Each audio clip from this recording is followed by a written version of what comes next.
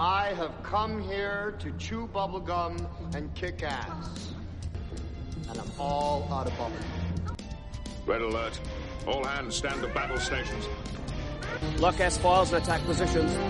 Prepare for battle. Autobots, roll out. Get ready. It's your weekly dose of nerd culture. All wings report in. With your crew, Obi-Wan Kenobi. Hello there. Commander Scott. There's nothing amazing about it. I know this ship like the back of my hand. Julian. You tell him I'm coming! And hell's coming with me, you hear? And the Doc. Great Scott! Movies, TV, streaming, video games, comic books, board games, toys, collectibles, cosplay, conventions. If it's happening in the world of geekdom, we're talking about it. So lock and load, bag and board, and roll for initiative. We've got your... Nerd alert!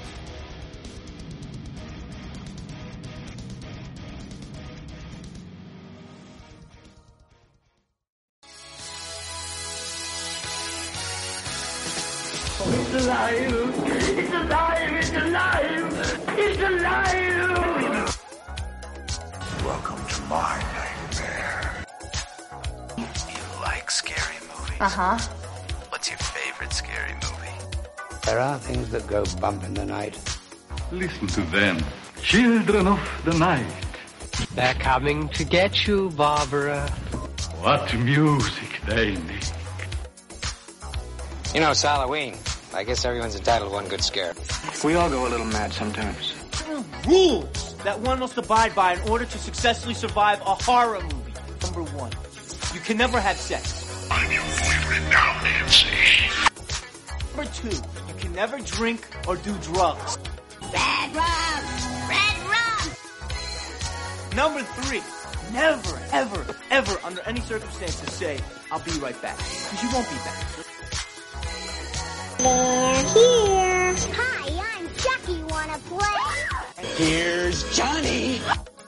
I realized that what was living behind that boy's eyes was purely and simply evil. Batu! Miranda! Whatever you do, don't fall asleep. I'll be right back. Hello there. It's your favorite host in all of Podcastum, Obi-Wan Kenobi, coming to you with a brand new Nerd Alert. And boy, this is going to be a fun one. So this whole month, all of spooky season, we're doing horror-themed stuff. We did a deep dive into the Conjuring universe. We gave you our breakdown of what movies to watch to get in the mood for Halloween. And this week, grab your boomstick, fire up the Delta, and meet us out in the work shed. Because this week we're talking all things Evil Dead. And I can't do that alone. I got to have some backup for that.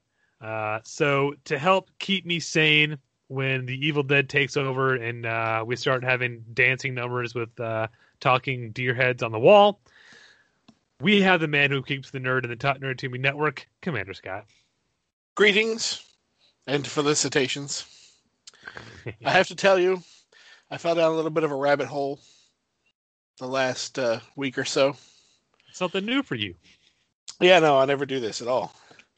Something I discovered, I was browsing through, this is less of a nerd fact and more of a, hey, I found this out. Browsing through Shudder here recently, because it's, 'tis the season to be spooky. Or bloody and gory and all that good stuff. And apparently, and I had never known this or anything, you're all familiar with the little-known filmmaker called Roger Corman, right? Everybody heard of him? Anybody? Never heard of him. Never heard of him? You should check his stuff out. It's awesome. Anyway, apparently between 1960 and 1965, he directed, I think he produced some of them. I'm not sure what his production input was, but he at least directed 6 movies, 5 of which starring Vincent Price, and 5 of which based off of the works of Edgar Allan Poe. I say 5 because one of them was called The Haunted Place, which takes its name from a Poe title, but the story is actually based on a Lovecraft story. But starting in 1960, it starts with The House of Usher, The Pit and the Pendulum, The Premature Burial, Tales of Terror, The Raven, The Haunted Palace, Mask of the Red Desk, and The Tomb of Ligeia. 3 of those are on Shudder. And so I've started down this rabbit hole because this is not normally, 1960s Vincent Price era horror, not something I would have ever associated with Roger Corman. And when you watch them, because I've seen 3 of them now, they don't play like a Roger Corman movie. They're big budget for the time, but they almost play like a stage play. Minimalistic sets. It's beautiful. You should really watch these if you haven't.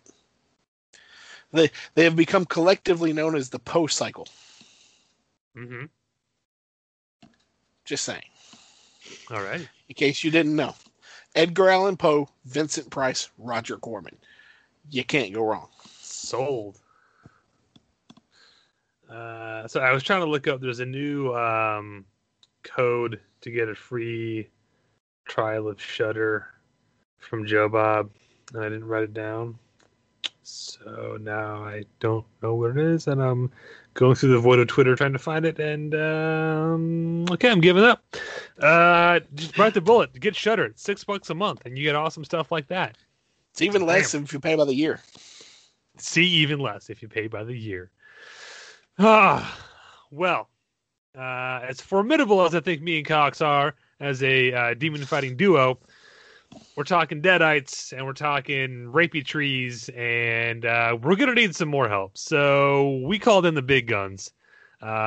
Joining us now from somewhere in time and space via a portal in time as created by a demon book, it's the Doc. Klaatu! Verata! I did it. I said it. I said the words. Well, maybe not every tiny little syllable, but yeah. But the Y4s, they were there. Necktie, nickel, definitely an N word. Samsonite. I was way off. Welcome, Doc. Yeah, so I haven't gotten to tell you a middle schoolers are dumb story lately.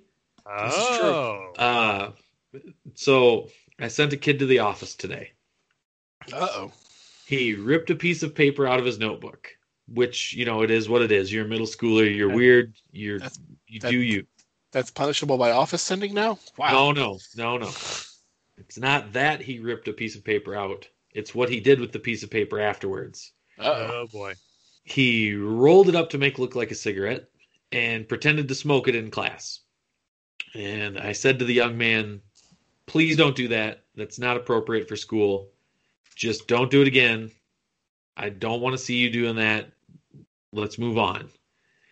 Not 2 minutes later, I turned back around, and he had now twisted the end of the paper cigarette to make it look like a joint.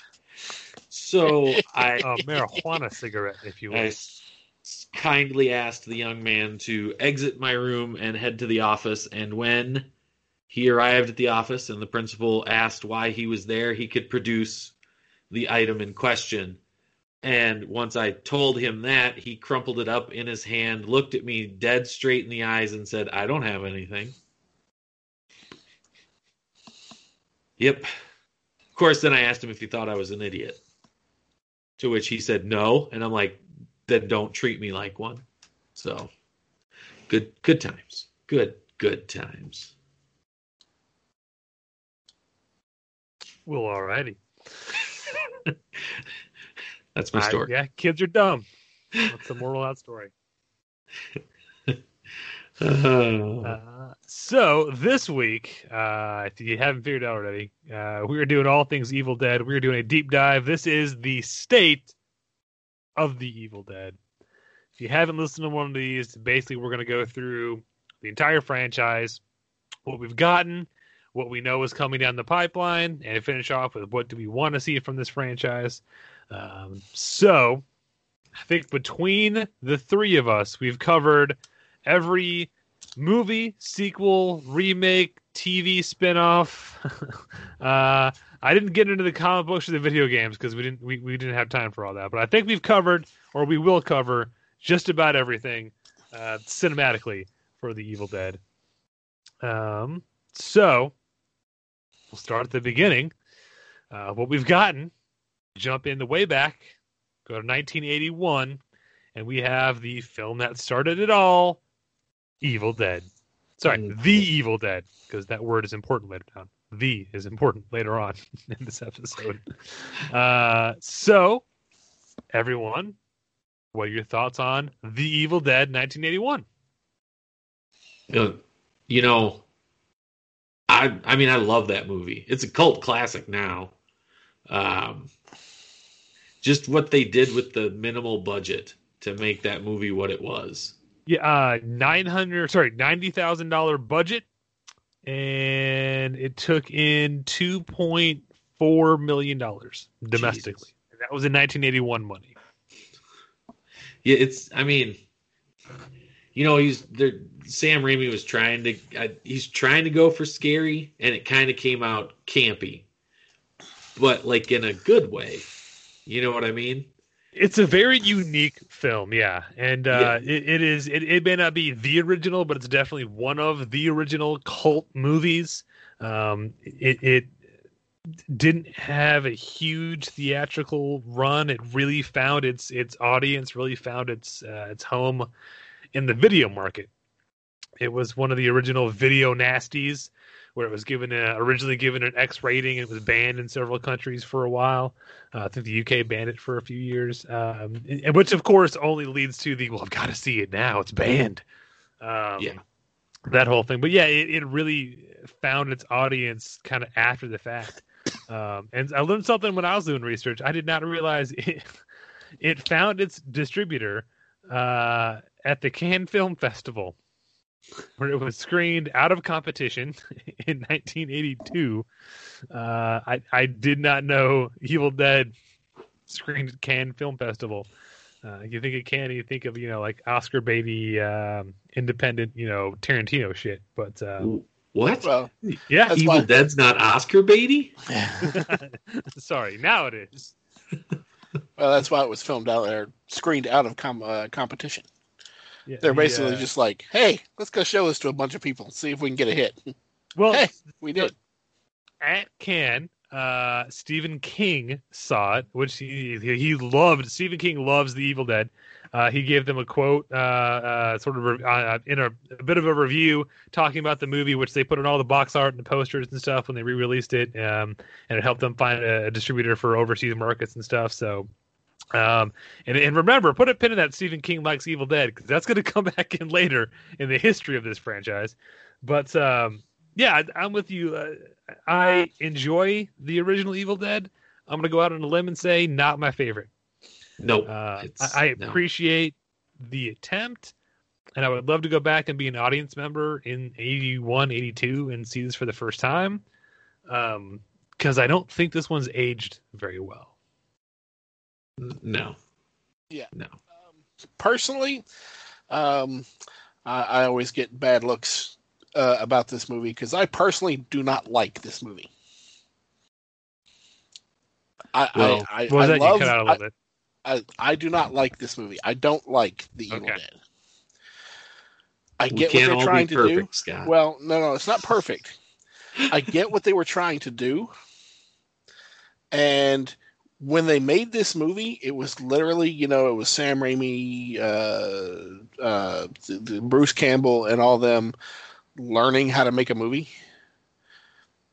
This is a really good dress rehearsal for what I do like, which is Evil Dead 2, which we'll talk about here in a second.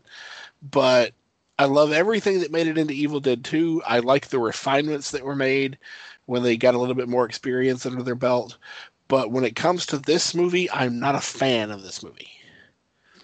I watch it. I see what they're trying to do. I know what they're getting.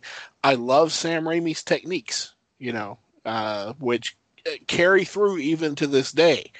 You can see stuff that he did way back here in The Evil Dead that he still has in his toolbox and he pulls out occasionally. But yeah, I'm not a big fan of this movie. You know what, Scott? I see your point. I see where you're coming from, and I'm actually gonna draw from another franchise to sort of aid in this analogy. I think most people would say that they really enjoy The Road Warrior, but not everybody has seen Mad Max. Yeah, I agree. It's a lot of the same thing. If you've seen Evil Dead 2, which I love that movie, but have never seen Evil Dead or The Evil Dead, the first one, you don't necessarily need to see it. Well, but it's nice to see where they came from. That's why I like it, is because you can see where it came from to help propel the second one, I guess you could say. See, but when it comes to The Evil Dead, the series, it's not necessary because of what happens between 1 and 2 and the way 2 is filmed and starts. So I'm going to pause it. I'm going to pause it right there. Yeah. I'm going to get out a couple of quick things about The Evil Dead. We are definitely in the minority. It has a Rotten Tomatoes critic score of 95, which is rare for a horror movie, and an audience score of 84. So clearly we are in the minority. Everyone else loves this movie. Something's wrong with us. I'm just going to get that out of the way now. But lip service. Sorry. But the film was financially successful. It did spawn a cult following. It did well enough that a few years later, let me get through my notes that I wrote down last night. I have bad handwriting. Give me just a second.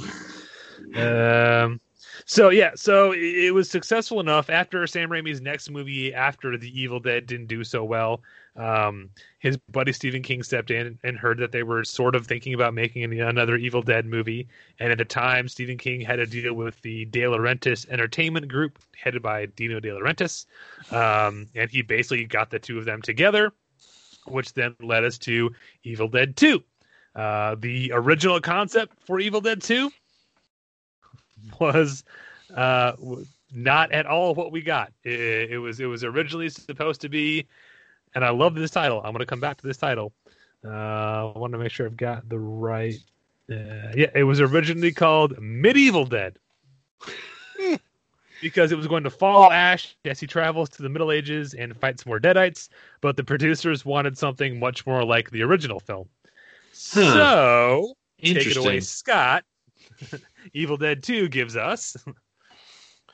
Well, when they went back and did the Evil Dead 2, of course, a lot of people have said, and you'll see this all over the place, that Evil Dead and Evil Dead 2 are the exact same movie, and they're not. They are not. They are not the same movie. The first 20 to 30 minutes of Evil Dead 2 is the same as Evil Dead. No, it's not. No, it's not. It is, and it's not. So here's the thing. And Bruce Campbell can actually explain this a lot better than I can. But when they went to do the Evil Dead 2, they did not have the rights to the Evil Dead. No. So Evil Dead 1 is owned by New Line, which is now Warner Brothers. Evil Dead 2 was owned by the De Laurentiis Entertainment Group. I'm keeping track because it's going to be confusing. Yeah. So when they started doing the sequel, they could not reference or use any footage from the first movie. So in order to provide a context for the second movie, they basically had to reshoot the story of the first movie. Now, it's condensed because you've got to get to the rest of it. And they did originally intend to have all the original characters from Evil Dead 1 come back, but for budgetary reasons, they ended up cutting it down to just the two. Yeah. And there is a really great, because there's an interview with Bruce Campbell. It's on YouTube somewhere. You'll have to Google it, where he talks about this.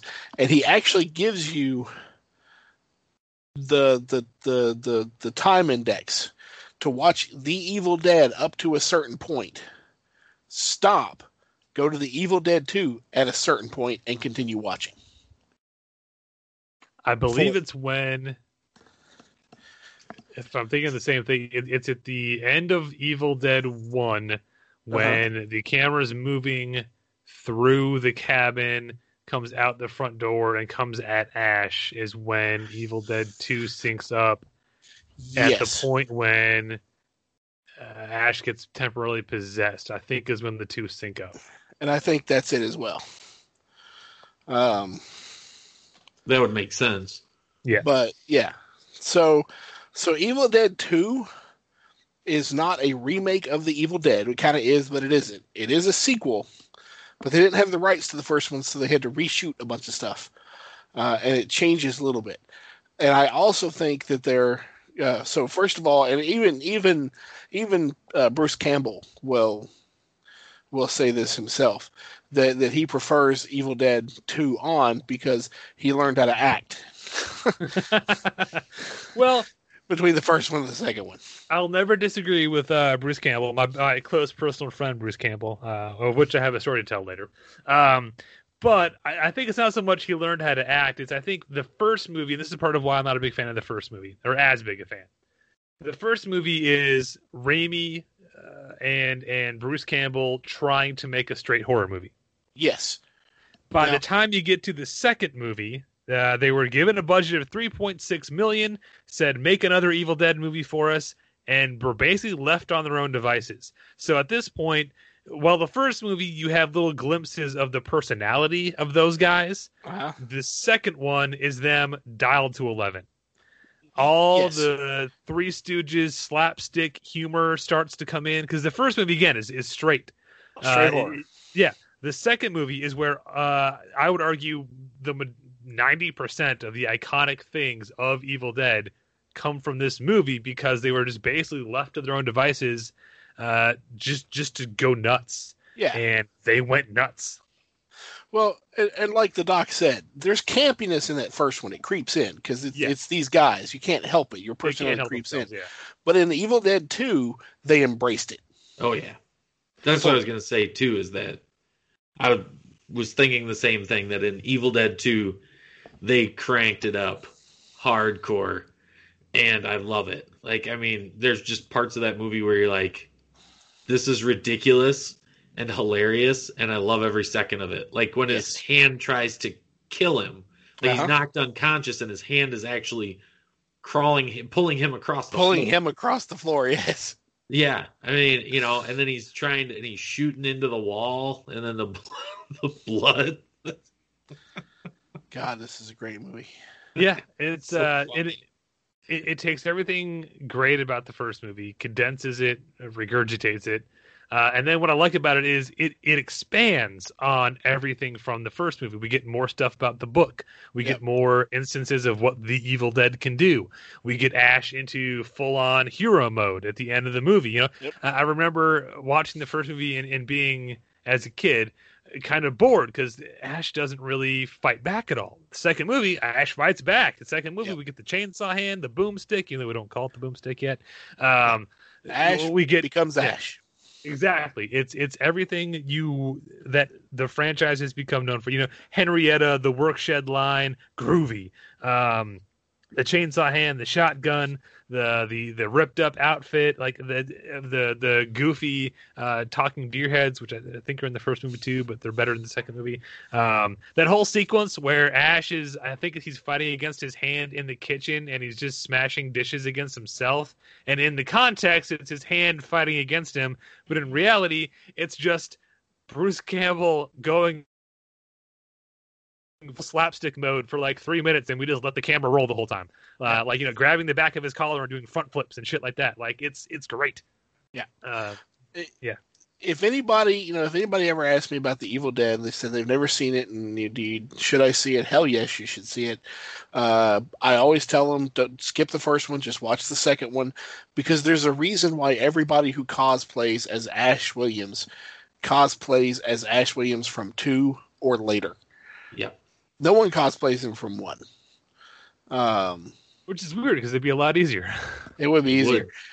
But yeah, nobody does, because everything that we remember from here on.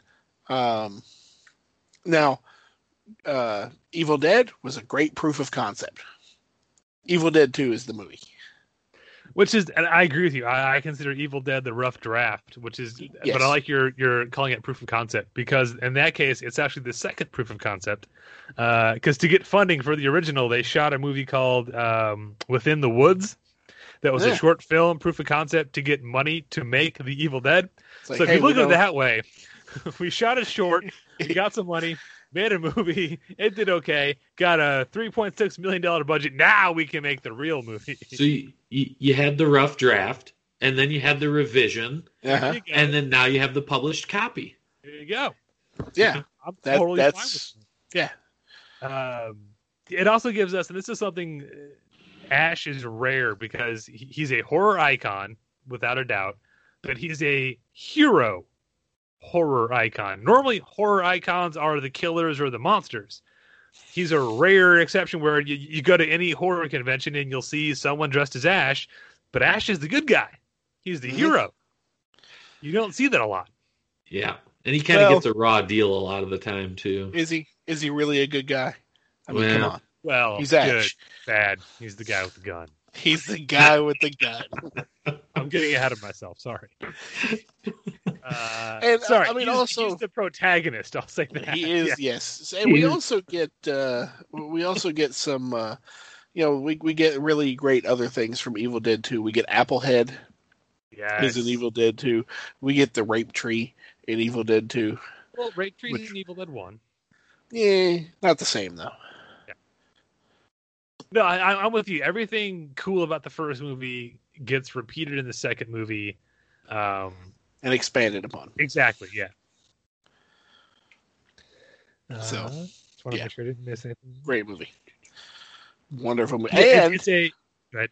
Sorry, and of course, the end of this movie, Sam Raimi leaves no doubt as to what's going to happen next.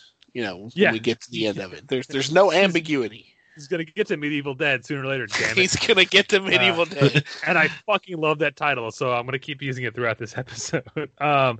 So yeah, it's a perfect blend of horror, action, and comedy, which is hard to blend. Horror and comedy, they're kind of similar, but horror is about stretching out tension, and then they scare you with the release, and usually humor kind of cuts the tension out so you can reset that and build the tension back up again. Action is more about adrenaline, and this movie somehow finds a way to do all three things beautifully. It gives you great, ridiculous slapstick humor and some gross out humor. It gives some genuine horror. And it also, by the third act, we get Ash in full-on action mode, where he's going through the basement to get the pages with the shotgun and the full-out action mode Ash, which is why it's my favorite. But we are not alone on this one. Evil Dead 2 has a Rotten Tomato critic score of 95, audience score of 98, and I can't believe I'm saying this, Roger Ebert gave it 3 out of 4 stars. Jesus. Really? At Holy the shit. time, even. Yeah, not later when it was a big thing and it was cool to like it. At the time. The movie was made for $3.6 million. It grossed $10.9 million worldwide. So, of course, there's going to be a sequel. Of course there is. However. Which brings us to Medieval Dead. No, wait. Sorry. Sorry. No. Back up. Not Medieval Dead. They couldn't use that. No. Okay, if you're keeping track at home, again, the first movie was distributed by and owned by New Line, which then later got bought out by Warner Brothers. Second movie is DEG, De Laurentiis Entertainment Group. And because the 90s were a weird time when horror suddenly kind of got popular again, and Universal found itself seemingly without a bunch of horror franchises, even though it already owned Psycho, they started buying up a lot of horror franchises in the 90s, including Phantasm and sort of Evil Dead. Because they partnered. So, and this, I will give you the very, very cut down version of this. De Laurentiis had a deal with Universal to make some movies. Evil Dead 3, Medieval Dead, whatever it is going to be called, wasn't initially one of those movies, but because Raimi wanted a decent budget to be able to pull off the whole goes back in time thing, De Laurentiis made this one of the movies they were contracted with Universal for, so therefore it became a Universal Studios movie. And that is the very quick version, because it gets very confusing because rights are confusing. But needless to say, 3 movies, 3 production companies brings us to what was forcibly retitled Army of Darkness in 1992. I have a story about this movie. Okay. So this one's actually Evil Dead 2 is great and I love it, but Army of Darkness is actually the first one I saw. Same here, buddy. Yep.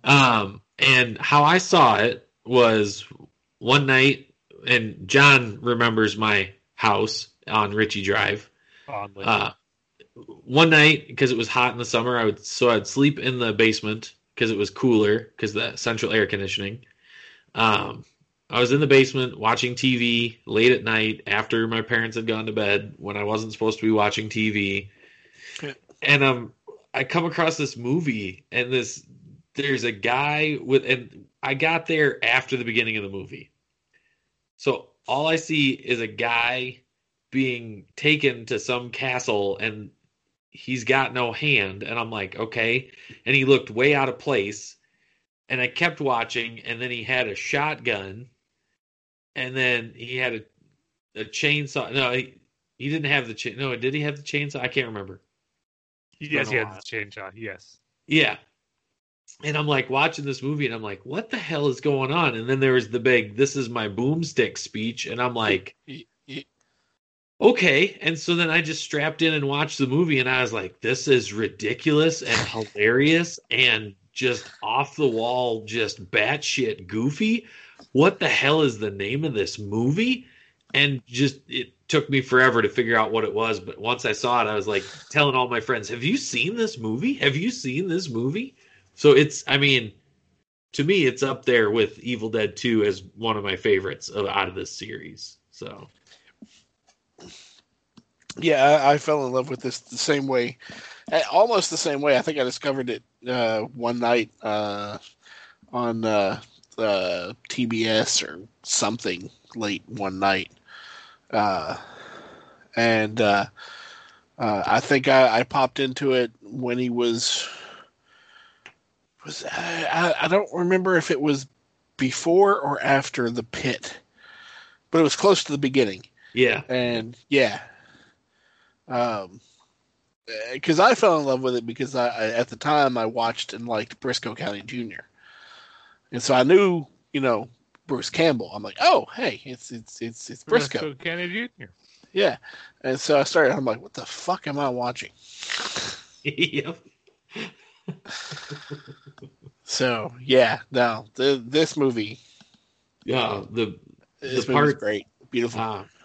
I remember seeing. Oh, sorry, John. Go ahead. I remember seeing the cover for it at the video store, but not being allowed to rent it. This is before the whole waiver story. Yeah, John can rent whatever he wants. Story. It's a great waiver.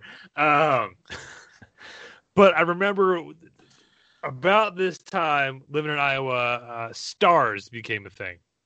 Yeah. And if you bought Stars, you got Encore. So the two of them together were cheap enough that my dad, God bless him, finally ponied up and got us a premium cable channel. It was Stars with Encore. So I remember being super excited when I saw on the TV Guide channel.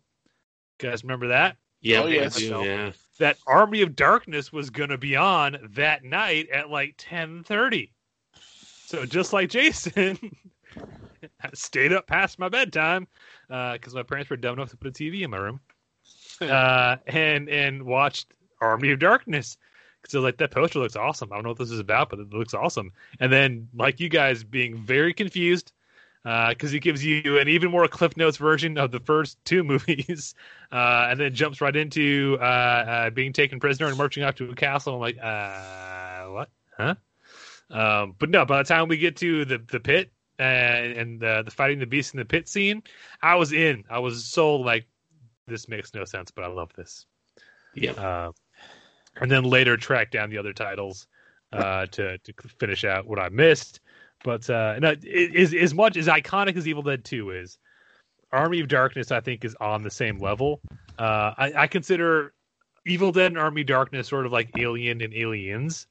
They're perfectly complementary, but not contradictory, in that by the time we get to Army of Darkness, we've kind of dropped the horror stuff. I mean, yeah, there's Deadites and skeleton armies and things like that, but there's no real horror in the movie. It's very much an action movie. It is, and that's not a critique. I'm not talking down to the movie for that. But me, especially young me, action's always the way to get me hooked in. So I look at it sort of the way I do Alien and Aliens. Aliens is definitely more of an action movie. It's certainly got elements of horror in there, and it doesn't contradict anything from the first film. But they're complementary, but kind of their own thing. And that's how I think of Army of Darkness. And the fact that we all saw this one first, I think speaks volumes to that. I remember laughing out loud and hoping not to wake up my parents at the goody little two shoes part. Your goody little two shoes, goody little two shoes. I laughed. It's funny. It is such a funny movie. And it itself gives us a lot of cool, iconic things. Of course, obviously, it's where we dubbed the shotgun the boomstick. Yep. And gave us that perhaps greatest movie speech of all time. But we also Shop smart, smart, top of the line. Shop S smart. It also gave us Danny Elfman did the March of the Dead theme for Army of Darkness. There was already obviously an Evil Dead theme, but they got money this time, so they got themselves that Danny Elfman kid and gave us the March of the Dead. We get the entire windmill sequence is fantastic. Oh yeah. In which to back up, so the windmill sequence. The reshooting the flashback with Bridget Fonda because she's a fan. Literally, that's how she got into the movie. And the entire Hail to the King ending are all reshoots. The flip side of the coin, or the double edge of the sword of this movie had an $11 million budget, the biggest for any of the movies to that point. The caveat with that is strings are attached. You're now dealing with Universal Studios. They have, shareholders to keep up with, and they have a vested stake. There's so while they let them, Yes, they let them go off and make whatever movie they wanted, but in the edit, no, some things have got to change. So we got the new flashback with Bridget Fonda. The windmill sequence with Tiny Ash was all reshoot, and the original ending was thrown out in place of the Hail to the King ending, which we get on the theatrical version. Those were all studio mandated. Yeah. And we can debate whether they help or not. I think most of those help the movie. Well, from a commercial standpoint, yes, they do help the movie. However, I remember way back when, because I had the original VHS version of this. I had the first clamshell VH version of this. Ooh. And then I got the collector's edition clamshell VHS for this. That had the original ending restored to the film. Nice. And that's when I saw the original ending, and I loved that original ending. Let's talk endings. So, that original ending was great. Theatrical ending, what I call the Hail to the King ending. Yeah. Ash says the words, Jay. Klaatu, Verata. Not in the ending. Doesn't he? No. Well, he says them not quite all correctly, which in the theatrical version leads to he did not eradicate evil, and even though we cut to him recalling the story, so it gives it kind of like a narrative structure of Ash retelling the story to impress a female coworker, and then as luck would have it, a Deadite pops up in the store, and Ash jumps into action mode again, going into full John Wayne mode with the Winchester repeater. Ma'am, with the giant holster. Yes. Which then concludes in, and it's the reason I call it the Hail to the King ending, where he says, I could have stayed. I could have been king, but in my own way, I already am. And then looks at the female, swoops her up in his arms, and hail to the king, baby. I love that ending. It was not the original intended ending. Nope. That being said, Scott, give us the original ending. So, because the way the movie ends, the way he gets back to present time in the movie, for those who haven't seen it, and shame on you for not seeing it, go watch it right now. The wise men, the scholars from the kingdom, once peace is restored and the army of the dead is defeated, they use the Necronomicon to create a potion. And they, for each drop of the potion that he consumes, we'll let him sleep for 100 years, right? Yeah. So. And he's supposed to take, it's either 3 or 4. I can't remember how many it is right now. I'm blanking on this. Anyway, so he's supposed to take 4 drops. So, sleep for 400 years, wake up in modern times. And so they wall him and the Delta and all of his stuff up in a cave.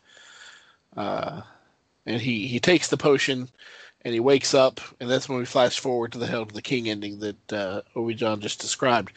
However, the alternate ending, in superb Ash fashion, he's drinking, he's doing the drops, so he's counting. He's like 1, 2, 3, and he hears something, and he stops, and he looks. And he goes back, and he goes, 3, 4. So he does 3 twice, unbeknownst to him, so he sleeps for 500 years, not 400 years. And he wakes up, and he comes crawling out of the cave to a post-apocalyptic future where the Deadites have overrun the world, and he proclaims, "I've slept too long."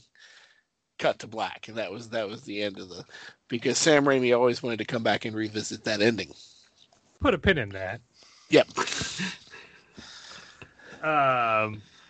So look, I appreciate both endings. I'm very curious where the franchise could or would have gone if they would have stuck with that ending. But honestly, I think for the film we got, the theatrical released film, I think the reshot ending is a better fit. I agree. Commercially, it helped the film quite a bit. And plus, it gave us one of the best alternate endings in all of nerddom. Yes. But it gives you Ash back in modern setting, and it sets things up for where we'll go in a minute here. But let us know, which ending do you prefer? Jay, which one do you prefer? I like the Hail to the King ending. I know I've seen the other ending, and it is funny. It is very Ash. But for, like you said, everything that we got, the Hail to the King ending is also very Ash. You know what I mean? It is. He is there, and he's doing. He's being Ash, and like I said, the other ending does work. It's just that after seeing Army of Darkness as many times as I had by the time that came out, and finally getting to see that alternate ending that I didn't even know existed until I bought the collector's edition.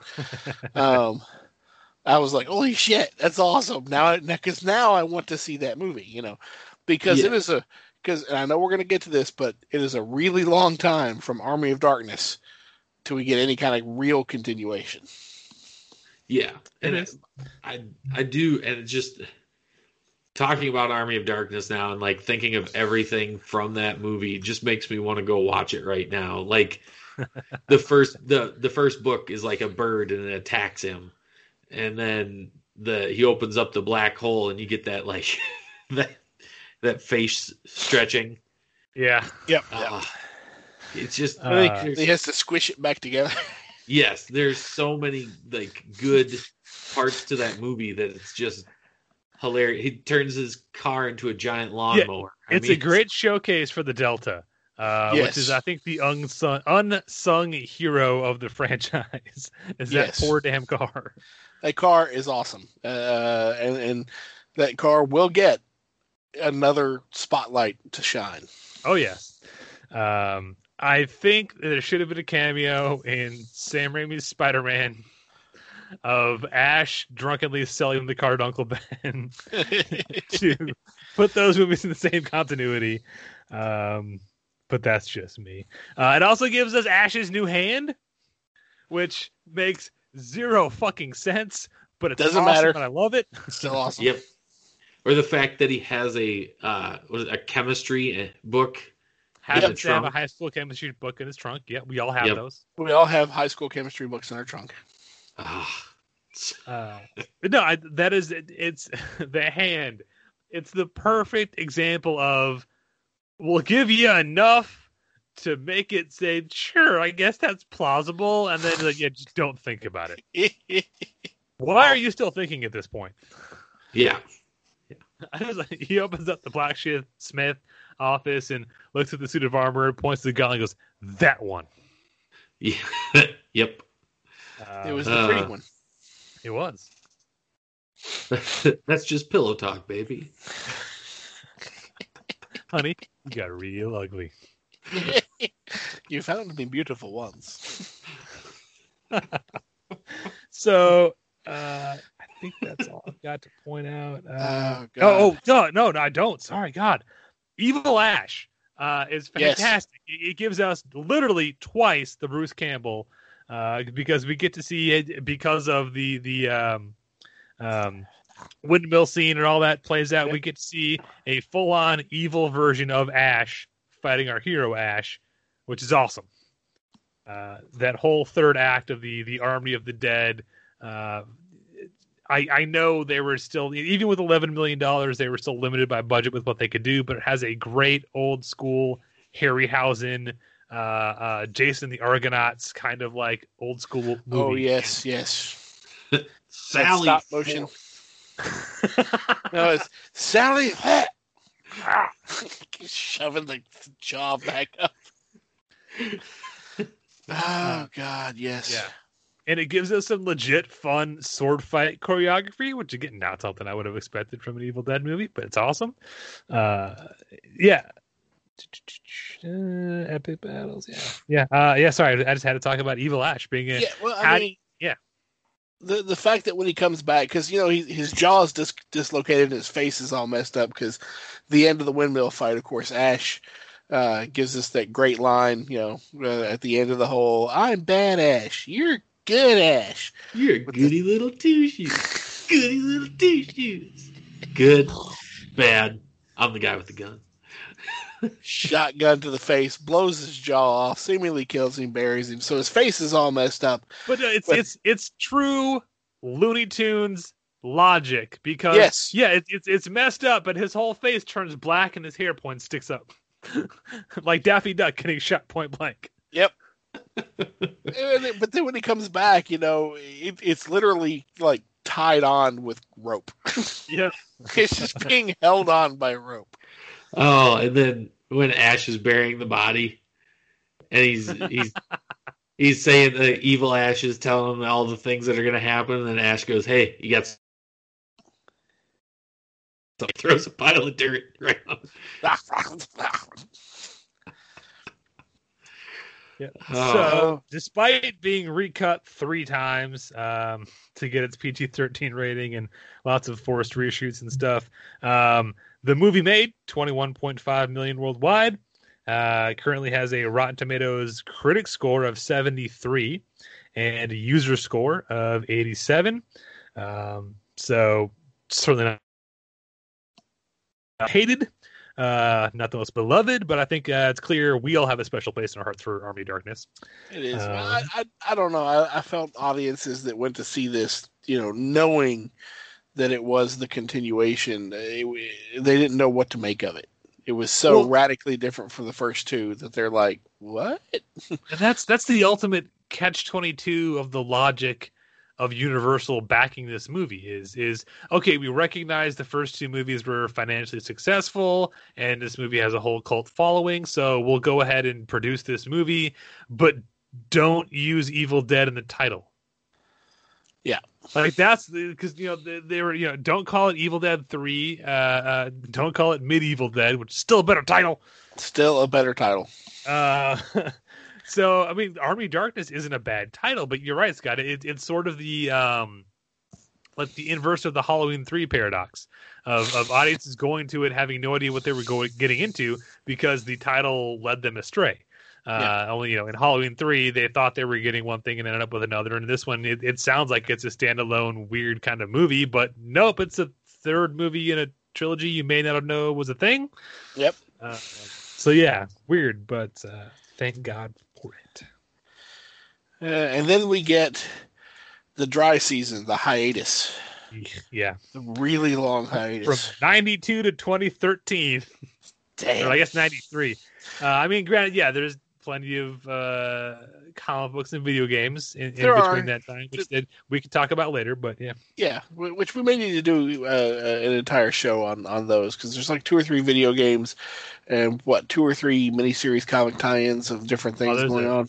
Fuck ton of Evil Dead comics, but I don't think any of them are actually considered canon. That I'm no, definitely not. Also, random fact. In the cartoon show Reboot, I don't know if you guys are familiar with that. Yep. There is an episode where they're game hopping and end up in an Evil Dead game on in one of the systems that they're in. A non-copyright infringement version of Evil Dead. Yep. I know we're not diving into the video games, but Evil Dead, I think Regeneration is what it was called for PS2 or 1. I believe it's PS2. 2. Yeah, where you have the little weird mini-me Deadite Ash thing that runs around with you. That was a very fun game. I love that part of his traversal is Ash field kicks him. Yes. Or drop kicks him like it's a field goal. Yeah, no, that game was fun, and Bruce Campbell came back to do the voice for that. Yeah, we don't have to. I didn't say we need to skip over them, but I mean, there's a lot in that period of time. We know that, but for the purposes of keeping the show at our runtime, we're going to gloss over all those. Okay. Yeah, we know they talk exist. about them later. Yeah, we'll come back to them later, because that brings us to kind of a controversial move. In 2013, we get Evil Dead. Just Evil Dead. Yep. A sort of remake of the original, which Scott, I believe you just watched for the first time. I did just watch because I'd never actually seen it, and in watching this, I did some research because it's what I do. I fell into a little bit of a rabbit hole. That's why you're on this show. Don't apologize. Personally, I am not comfortable calling this a remake. Okay.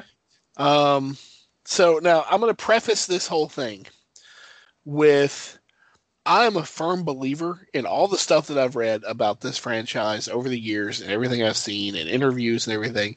I'm a firm believer that sometimes when they have mutual downtime, Bruce Campbell and Sam Raimi, literally just call each other up while they're drinking heavily. And they literally just talk back and forth and spitball. Hey, you know what we could do with Evil Dead? Let's do this. What about this? How about this? That seems good. Let's try that. They've got all these ideas and stuff that have come out that they wanted to do but never got a chance to do. There's a lot of unrealized ideas within the Evil Dead franchise.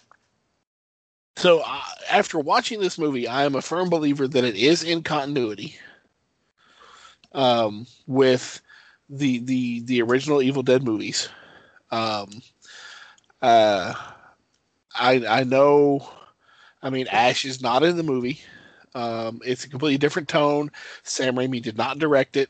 But I believe, and I've been trying to find it, but I believe that Bruce Campbell has gone on record as saying that at the time it was made, the idea in everybody's head was that it was in continuity, and there were plans. And when I say plans, once again, we go back to my preface that Sam and Bruce just drinking heavily on the phone together, to have the primary protagonist of this movie team up with Ash in a future movie.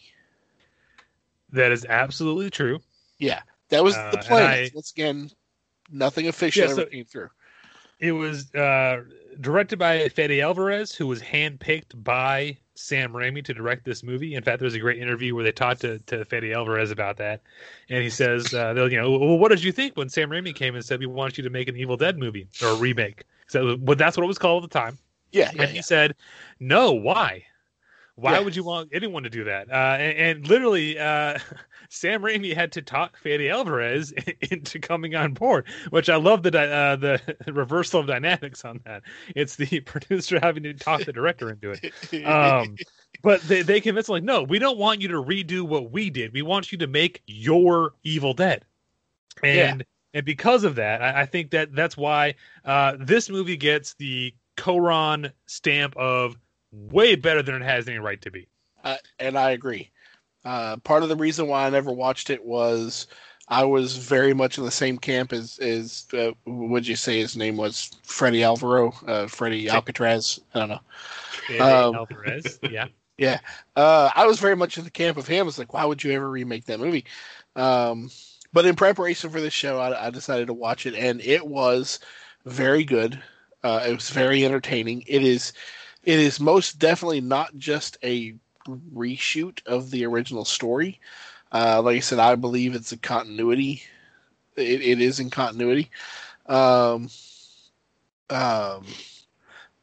I love the fact, and from what I read, this is actually what brought Bruce Campbell on board with the movie, was that Ash Williams is not in the movie and he's not recast.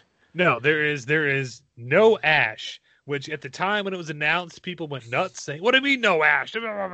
But no, like, this movie only works because there's no Ash. Yes. And that speaks to a larger thread through the movie of it knows what you're expecting from an Evil Dead movie. And from the get-go, this is what I call a return to formula. To borrow a line from Sam Raimi's Spider-Man movie, it's a return to formula of the Evil Dead concept. This movie is a straight horror movie. There's some humor sprinkled throughout it a little bit, but this is not the slapsticky tone you've come to know from the Evil Dead movies. Gone. This is a straight horror movie. And when the shit hits the fan, it gets intense, it gets gory, it gets fucked up quick. Oh my dear Lord. Yeah, that's what Evil Dead is all about. It embraces that. And to me, this is sort of like, we teased about the proof of concept chain. So by 2013, we finally got a straight horror version of Evil Dead that works beautifully. But part of it is it plays off audience expectations, because audiences are expecting, okay, there's no Ash, but there'll be some kind of Ash-ish character. And at one point, the movie leads you to think it's going to be a certain character. He's even wearing fucking khaki pants and a blue shirt, and he just buried somebody he loved after he killed them. And it's all, oh, okay, he's going to be, and then nope, they turn it right on its head. And they did a beautiful job with it. Yeah, and that's part of why it works so great, is because it stands on its own. If you've never seen an Evil Dead movie, you can watch this and appreciate it. If you're an Evil Dead super fan and for some reason haven't seen it, you'll love this movie. Because it does, again, just like, that whole complementary, not contradictory. It's a great addition to the Evil Dead. If you like your Evil Dead more horror, less action comedy, this is your movie. But it does nothing to take away or to contradict the original Evil Dead stuff. Yeah. And, in my opinion, in watching it, so first of all, we do get... to say that there's no Ash in the movie is not 100% true. There's no Ash in the plot. Protagonist. Okay. Yeah, there's no protagonist. We do get an Ash cameo in a post-credit scene. I know a lot of people will debate on whether or not it is a cameo, or if it's just I don't know what you would call it, a stamp of approval. It was hey, here I am. Shut up. Yeah, but I personally, I saw it when I watched it because I knew it was coming. Because once again, I can't keep myself off of the internet while I'm watching shit. So I knew it was coming. I knew to go forward and watch it. But I saw it as a cameo. I did. But that's okay. Yeah. It's neither here nor there. We get, and without specifically redoing scene by scene, we get a lot of nods and homages to the original. Like the rape tree does make a reappearance in a very, very spine-tingling, cold chill kind of way. It's less of a rape tree at this point. And in fact, the entire woods is just fucking her. It's just, I'm like, holy shit. It was, and the blood. Oh my God, there was so much blood. If you thought Evil Dead 2 had too much, with, shooting the wall and blood pouring out.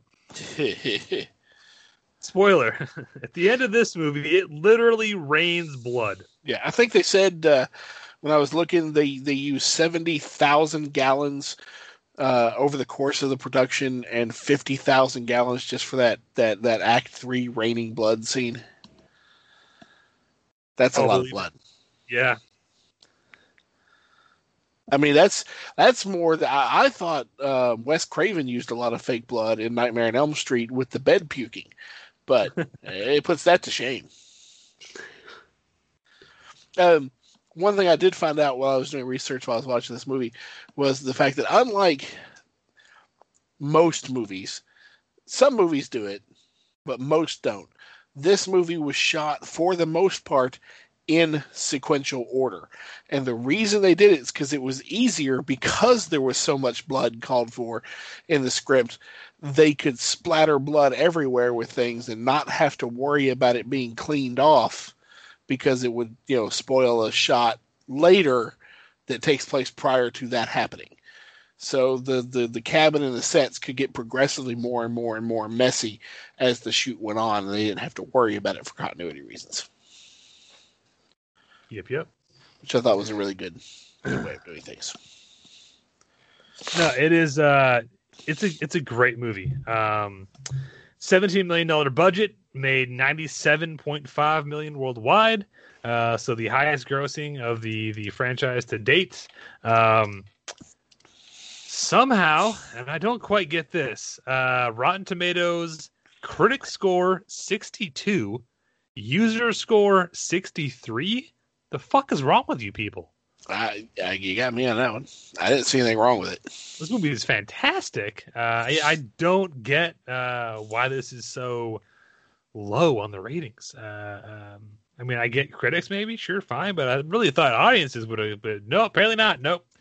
One of those rare times when the audience and critic score is pretty much the same, which you don't see very often.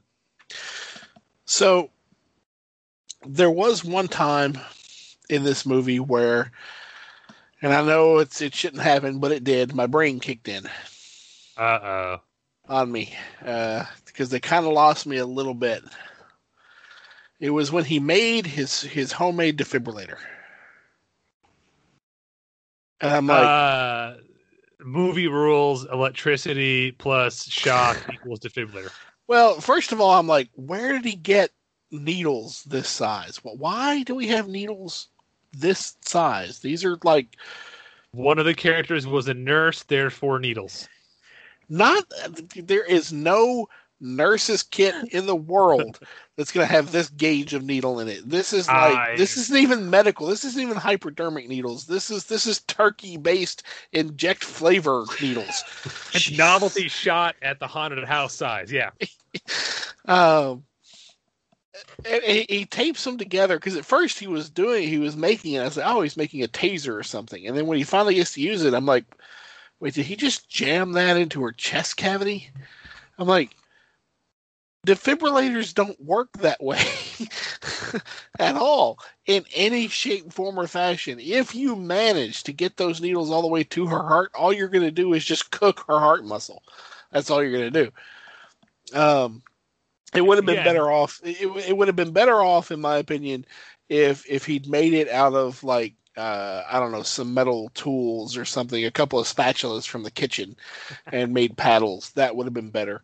Or you bring up the fact that one of the characters was a nurse who is there with a medical kit because she knows she's helping a friend who has previously suffered ODs, which means their heart muscle is damaged in the first place because their heart has stopped.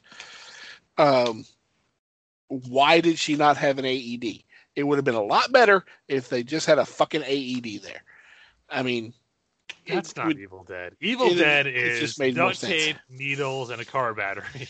That is. So yeah, I'm like, we hit that scene, and I'm like, my brain switched back on. I'm like, it don't work that way. Turn it right the fuck back off. But Evil Dead didn't. It's great. And again, because of the success of the movie, there was talk of bringing Ash back and tying them together and making a big deal of it. And ultimately, that was never to happen, sadly. But what we got instead was arguably maybe better. Which brings us to our final entry for what we've gotten. Ash versus Evil Dead from 2015 to 2018, 3 seasons on Starz. So I recently finished a binge of all 3 seasons. And I've got to say, season 1, not so great. Season 1 is kind of the we're on autopilot, the greatest hits kind of thing. It's there's the cabin, there's Ash, and blue shirt, and the boomstick, and a new robot hand.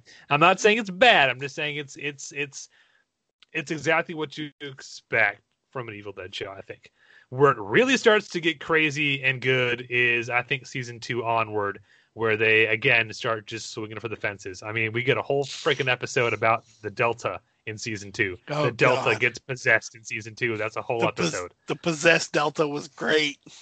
We meet Ash's dad, who's played by Lee fucking Majors.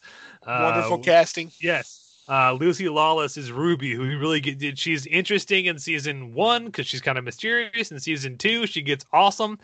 She's a character who kind of reinvents herself every season. She goes back and forth between being an ally and a villain. We get Pablo and Kelly, who Pablo's great. Kelly grew on me. And then season 2, you get Ted Raimi as fucking Chet, his best buddy from back in the day who never left town. Just watching Ted Raimi and Bruce Campbell banter back and forth is priceless. Again, I'm not saying season 1 is bad. I'm just saying compared to what we get down the road, not as great for me.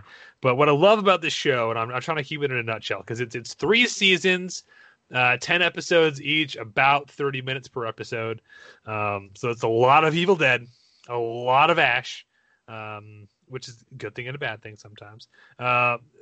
But it goes back and forth episode to episode between, is it comedy, is it horror, is it action? You get more action-heavy episodes, you get more horror-heavy episodes.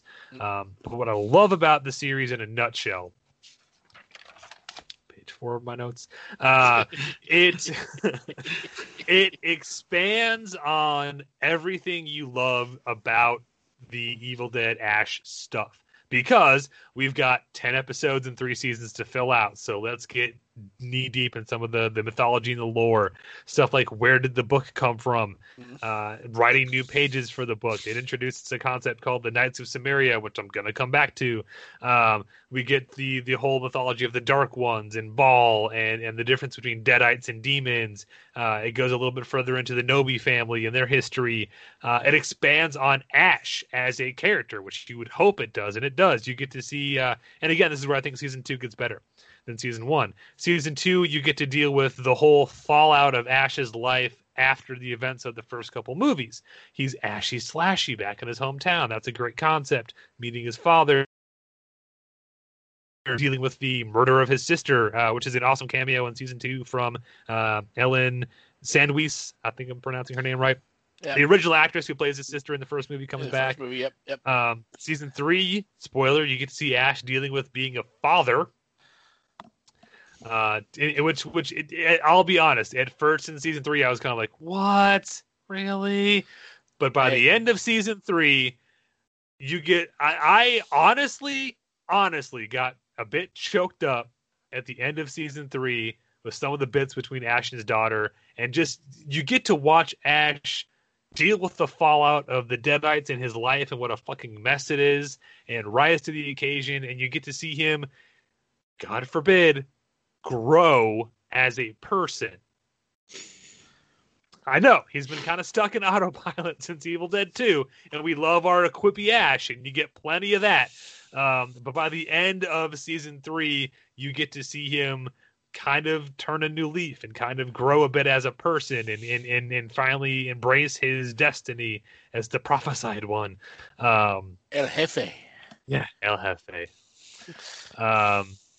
It's got a lot of great horror elements. It's got a lot of great makeup effects. It does a lot of practical whenever possible, which is great and what you would expect.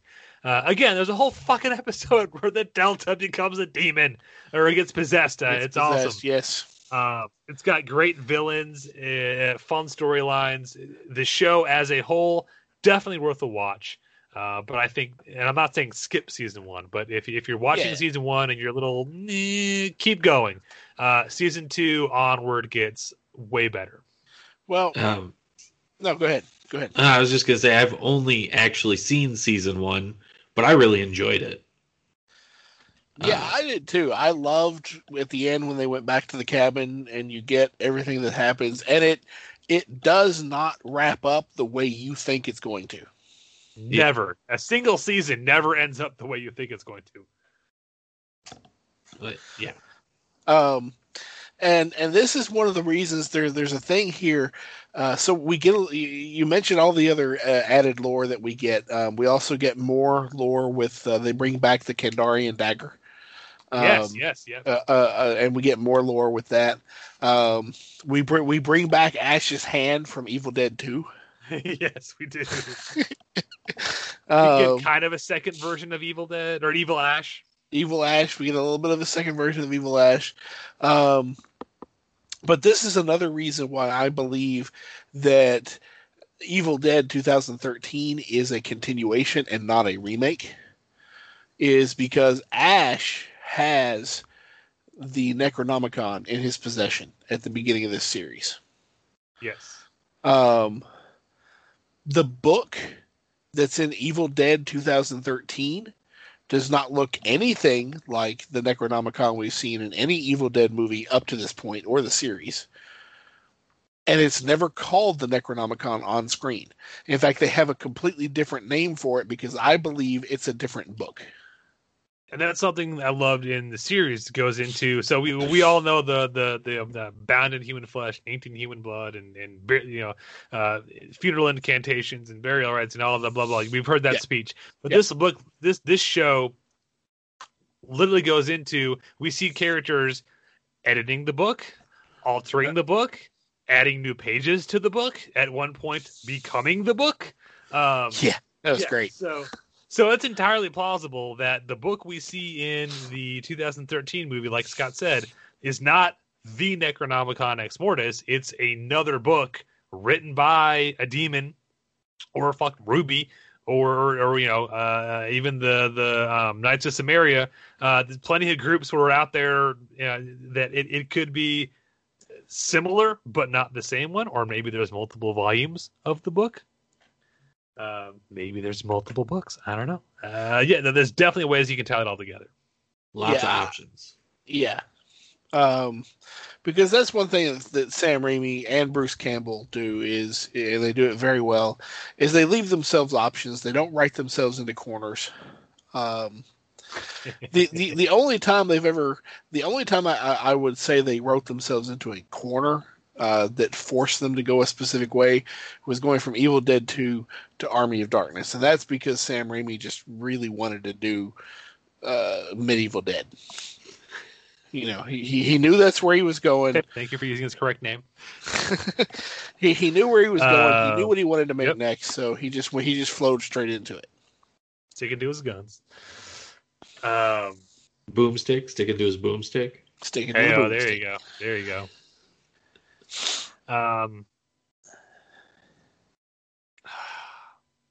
Well, anything else to add about the series, I guess? And I know that's a very big nutshell for a very long saga, but there's a lot to cover. It is. We could almost talk for, we could do a whole show just doing a deep dive into the series.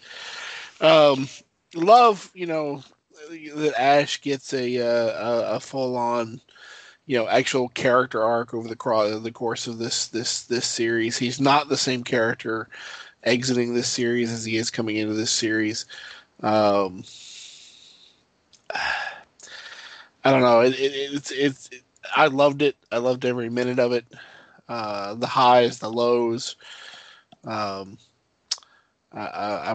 really super bummed that the bar he owned in Florida, right? Yes. Yeah. Well, first of all, I just love the fact that his happy place was where is it in Florida? Tampa. Fort Lauderdale. Is it Fort? I thought it was Fort Lauderdale, isn't it? I thought it was Tampa. I thought it was Tampa Bay. Nah, hold on. Yeah, we gotta find this out. But while he's looking, I just love the fact that was Ash's happy place. That was his goal to get to. I'm just really super bummed that we can't actually go to that bar, because I want Bruce Campbell himself to open that bar and do Ash you were weekends. All wrong. Jacksonville. Jacksonville, yeah, that's what it is. Yes. Jesus. Yes. But yeah, so I want Bruce Campbell to actually open that bar in Jacksonville, Florida. And of course, he's a busy man, so he's not going to run it himself. He'll have, managers and stuff to run it, and that's fine, just like others. But I want him to host Ash weekends where he's actually there. Just bartending, and just doing his thing. That's what I want. More than Obi John, close personal friend, Bruce Campbell. Yes, my close personal friend, Bruce Campbell. We have a picture together. I'm not making this up. So anyway, yeah. And I've you mentioned not writing yourself into a corner. I don't know if they knew season 3 would be the last season or what. I don't think they did. So, if you haven't watched all of 3 seasons, I'm about to spoil the end of season 3. Stick your fingers in your ears, whatever. So, Scott's favorite ending for Army of Darkness gets another attempt. Gets a what do we call it? Proof of concept. At the end of season 3, Ash is hazy. He's just maybe won a battle. He gets carried off. He wakes up in an all-white room in what I am assuming is some kind of hypersleep chamber. A half-robot cyborg lady comes and gets him, who it's implied is a member of the Knights of Samaria. Ash, she brings him out to a room, hits a button, some big doors open. We see the world is destroyed. It's the apocalypse. And he says, "Oh God, it's all destroyed." And she says, "Not all of it." Pulls back a giant tarp, and we see the Delta given a Mad Max makeover. I think even Jason would be proud of how many guns they fit on the Delta, including a turret on the top. Nice. And a plow on the front that says "Hail to the King."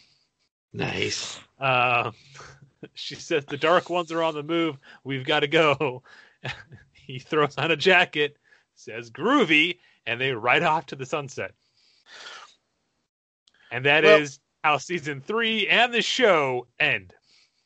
Well, I know at one point, so before the 2013 movie became a thing, Sam Raimi always wanted to do another Evil Dead movie himself.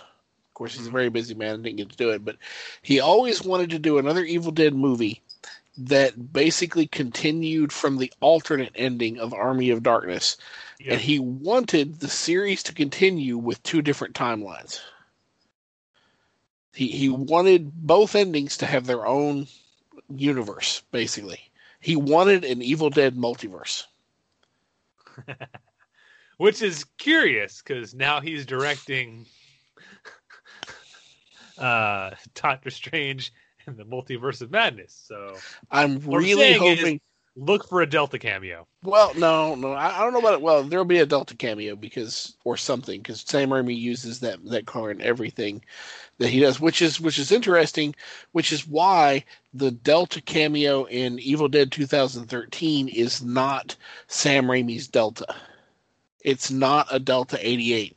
It's actually a Delta 87. See, 87 or 89. It's like 1 year removed, and there's a whole website that goes into the differences between those cars and how you can tell.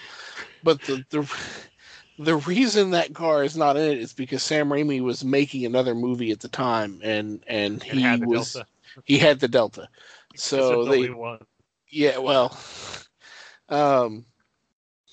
but so there will be a Delta cameo in it somewhere. There has to be.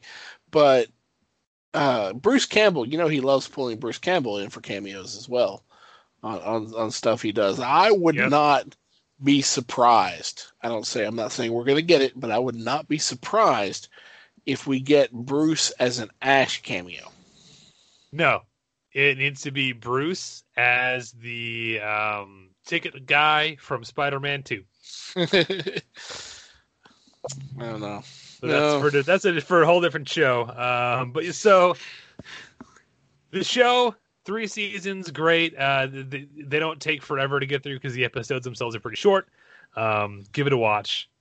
But that concludes what we've gotten. So now we're going to move on with what's coming, which at this point is not much. So it was announced earlier this year in 2020. A new film is in development. Currently titled Evil Dead Now. I would expect that to change. Written and directed by Lee Cronin, who directed Ghost Train and Hole in the Ground, which neither of which I have seen, but they got good props from Bruce Campbell, so they can't be terrible. Just like the last Evil Dead, whatever you call it, offshoot movie, it'll be produced by Raimi, Campbell, and Rob Tappert, the guys who were responsible for the original ones, so they've got a guiding hand in it. Nothing is known about the story, but it's likely to be a brand new story. There's a quote from Bruce Campbell. Hold on, I screenshotted it so I can read it properly. Okay. Screenshot. There we go. Okay.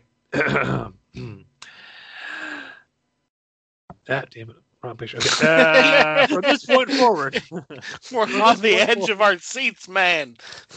I know, that's why it's funny. From this point forward, they kind of have to stand on their own, which is fine and liberating. You could have different heroes, different heroines in this case. This one's going to be a little more dynamic. We just want to keep the series current, and the mantra really is that our heroes and heroines are just regular people. That's what we're going to continue.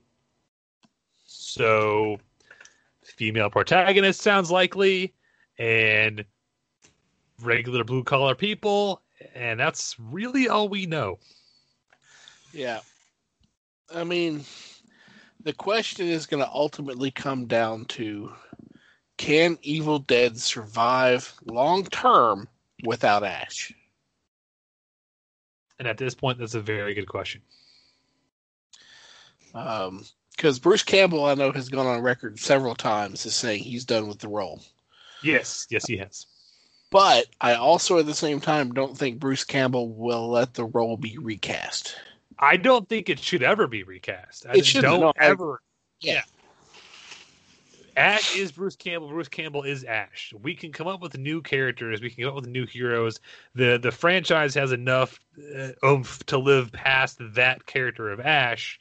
I'm fully support that. But I think the day you try to recast Ash is the day is the day this franchise is really dead. I agree. They should never recast Ash, but at the same time, I don't want him to keep going on and on because and I love Ash as a character, but if you get too drawn out with the same character, you're starting to skirt with Tremors territory, where we all loved Burt Gummer. Burt Gummer. What do you mean loved? Okay, you still love Burt Gummer. I do love Burt Gummer, and Tremors movies started to suck, but we still love Burt Gummer. For better or worse, I'm gonna keep watching Tremors movies as long as they have Burt Gummer in them. I think that the newest one is Shrieker Island or something like that. But anyway, it's true. They made another one after a cold day in hell. There's 7 of them now. Yeah. But I worry that, Bruce is getting on in years. He's not the same Bruce Campbell from when he made Evil Dead and Army of Darkness. Even in the show, Ash versus Evil Dead. And the show does take that into account. The show does really funny stuff with the fact that he's old and a little overweight. His back's going out. The girdle. Yes. Yes. And that's, so I just worry that I don't mind going a new direction. And I do need to watch Evil Dead. I've wanted to. I just haven't gotten around to it. Damn teaching. But in hindsight, if that is his last go around as with the character, and I think that's perfectly appropriate, then the ending we got, as cliffhangery as it may be, is the perfect ending because it's Ash in the Delta with a hot robot babe riding off in the sunset to go fight the Deadites. Yeah. And isn't that the send off we all want Ash to have? Oh yeah. Yeah. For sure. Ash can never have a fully happy ending. You just can't. If he goes to the right massage parlor, he can. Oh. Ash would appreciate that joke. He would. I rate that 4 cans of Shemp beer out of 5. Which is the beer I want someone to make now. Because it's in the show. So yeah, we know there's a new Evil Dead movie coming. When, God only knows at this point. That's something even Bruce kind of talked about as we want to get this thing moving as soon as feasibly possible, I think is what he said. But that brings us to our final topic. We know there's more coming. We don't really know exactly what shape it's going to take, but as fans, let's get to the fun stuff. Let's wildly speculate. What do we want to see from the Evil Dead franchise going forward? Well, personally, I would like to see the protagonist from Evil Dead 2013 come back. Because I would like a confirmation that, yes, it's in the same continuity. I'm fully in agreement that Ash is not, Ash is something we do need to leave behind. And to answer the question of whether or not the series can continue long term without him, I would love to see a story, either a movie or a miniseries or a continuation of the series, post season 3, where Pablo and what's her name? Because I can't remember her name right now. Kelly, thank you. Kelly. Are looking for Ash. The Ghost Beaters. Hell yeah. Because they don't know what he's looking. They don't know where he went to. Yeah. And those characters, after 3 seasons, I think those actors and those characters could stand on their own now. They don't need Ash with them. I think you could definitely do a story with that. Yeah. They've all gone to pretty cool spots by the end of that show. So, yeah. Yeah. So I would like to see either a movie with those 2 characters ending with them meeting the protagonist from 2013. Maybe another season. I think a movie where you bring all 3 of them together would be awesome.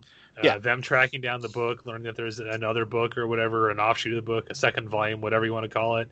That leading them to the protagonist from the 2013 movie, and then her kind of learning about Ash a little bit. That could be awesome. I'd watch that movie. I've got 2 pitches. All right. You know what the first one is? I want Medieval Dead. I want, because this is in season 3, they introduced the concept of this group called the Knights of Samaria that are basically like a fictional Knights Templar of the Evil Dead universe. They're an order of knights that try to track down the book and fight evil and help the prophets, which is hilarious because they spent 2 whole seasons not existing. But they're kind of the Magi in the Mummy movie, where their job was to watch over the tomb and make sure no one. That's sort of what Knights of Samaria kind of are. But they never really get a chance to do anything cool.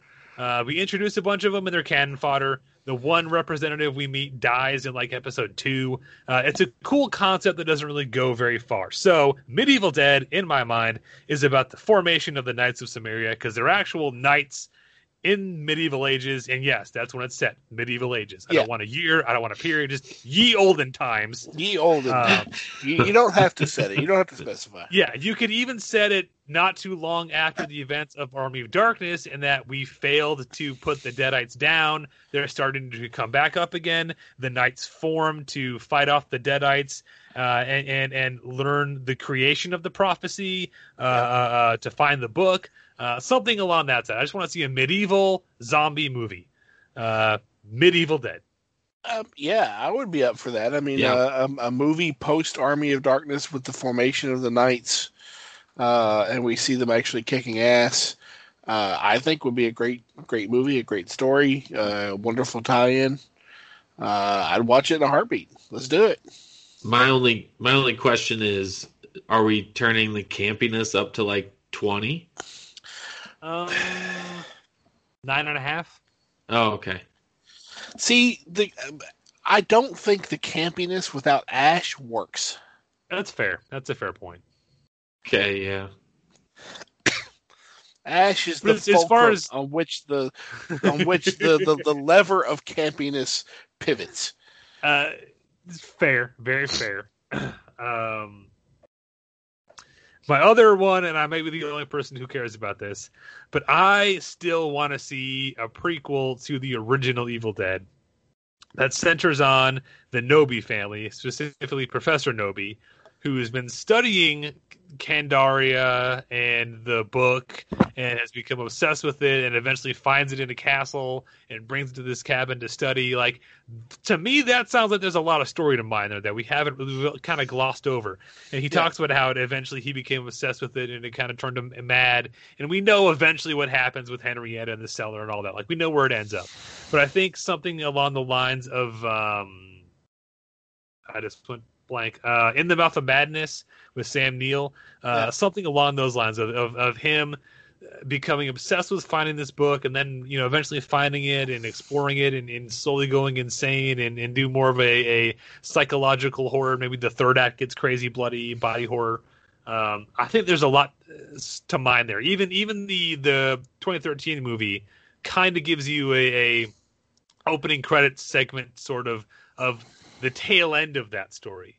But I think there's a lot to tell at the beginning of that story. I even have a title for you, John. What you got? The Prequel Dead. Prequel Dead. The Prequel Dead. The Dead Before Dawn. Dead Before Dawn. So wrong. That was another thing that you mentioned, the 2013 movie again. That was another thing when I was watching it that I felt was a little bit of a deficit with the movie.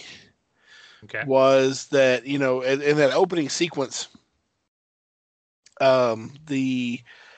which first of all, I love the whole twist, the whole they're chasing her down, and you find out she's the demon one and they're the good guys. That was great. That was a great way to open that movie. But she asked, Daddy, who are these people? And he's like, they're good people. But then they never circle back around to them. They never bring them back in. Knights of Samaria. Our movies are connected. I don't know. Once again, are they? I don't know. Because he says that like they have a connection with this whole thing. Yeah. But then within the confines of that story, we never swing them back in. We never close that loop. And that's a loop that I think needs to be explored. Who are these people? Where did they come from? Where did they go? Cotton Eye Joe. Cotton Eye Joe. And that's where my movies come in. A prequel to explain that they were the Knights of Samaria, and then Medieval Dead to explain who the fuck those people are. I'm jiggy with it. I like it. Universal or De Laurentiis Group or Warner Brothers or hold on, I missed one. Sony TriStar, Stars, whoever the fuck owns the rights now, because I don't freaking know. I work cheap. That's all I'm saying. Mr. Raimi, I will work for a Spider-Man 3 cameo. Or, the Doctor Strange 2 cameo. Yeah. So wrong. Anyway, any other thoughts on where we want to see this franchise go? I would just like to see Sam Raimi come back and do one more thing for the franchise. That's it. No, I mean, he could do Medieval Dead. He could do your prequel. I just want to see Sam Raimi. I know he's a busy man, but I want to see him come back and do one more go with the Evil Dead as the director. You did. It's the Doc Ock in the hospital scene for the Spider-Man 2. Didn't he do direct a couple episodes of the show? He did direct a couple episodes of the show. I know he directed the first one. I think he did one or two more. Yeah. Okay. Well, I'm saying like full feature, full on movie from Sam Raimi. It doesn't need to have Bruce Campbell in it, even though we know he would be somewhere, and the Delta would be as well. But I just want to see him, I guess, do one more thing for the franchise before he totally hands the reins over to others. Yeah. Fair enough. Yeah. So, yeah. Now, before we leave this completely, yes, I do have one. I don't know if you would consider it an honorable mention, but it's a tangent. Okay, here we go. Get comfy. Something that has to be brought up with speaking with the context of these movies. Okay. Because these movies, and I'm speaking of Evil Dead 2, and Army of Darkness, mainly, the show a little bit, but those movies were made by a very large and growing group of friends. These people know each other, they love each other, they work with each other all the time. If you've never seen it, there's two things you need to see. One is a movie called My Name is Bruce. Yes. Which is a great movie. It has a great title song. Quan Chi. Yes, the Chinese god of bean curd. You need to watch this movie. This movie descends upon a small town, and the only one who can save it is Bruce Campbell. Not Ash. Bruce Campbell. Bruce Campbell. As playing himself. Bruce Campbell. Yes. So this movie is great. It was shot by pretty much everybody who had a hand in the Evil Dead movies, and this loving group of friends and family that these people are. It has great cameos, like from the blacksmith from Army of Darkness is in this movie, and I love it. So watch that movie, but then after you watch that movie, you've got to find and watch the making of featurette of this movie. Yes. Because the making of featurette movie is almost as long as the feature-length movie itself and just as freaking entertaining. When you learn that the whole thing was shot on Bruce Campbell's ranch. Yes. Because I've got space and I hate driving, so there you go. Yeah, and apparently he's got a backlot town. Yep, just built on his ranch. Yeah, that's a great movie. Oh, God, it is. I love that whole thing. Well, anyway, I just wanted to throw that out. I believe that wraps up this episode. So the state of Evil Dead is pretty good. Pretty decent. Got lots of great Evil Dead for you to go watch, and more on the horizon. Hopefully Medieval Dead happens. Yeah. I mean, well, we may not have a lot coming out for Evil Dead, but it's not dead. Sally forth and go watch it. It is going to continue to sally forth. Sally forth.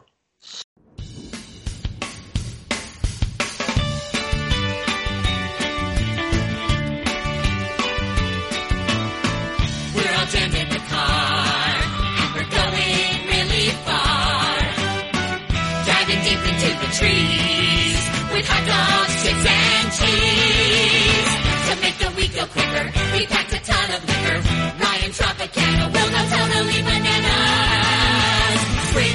vacation is just plain, plain. There's something in this musty air makes us want to sing. Cabin in the woods, ooh. Cabin in the woods, yeah. We're 5 college students on our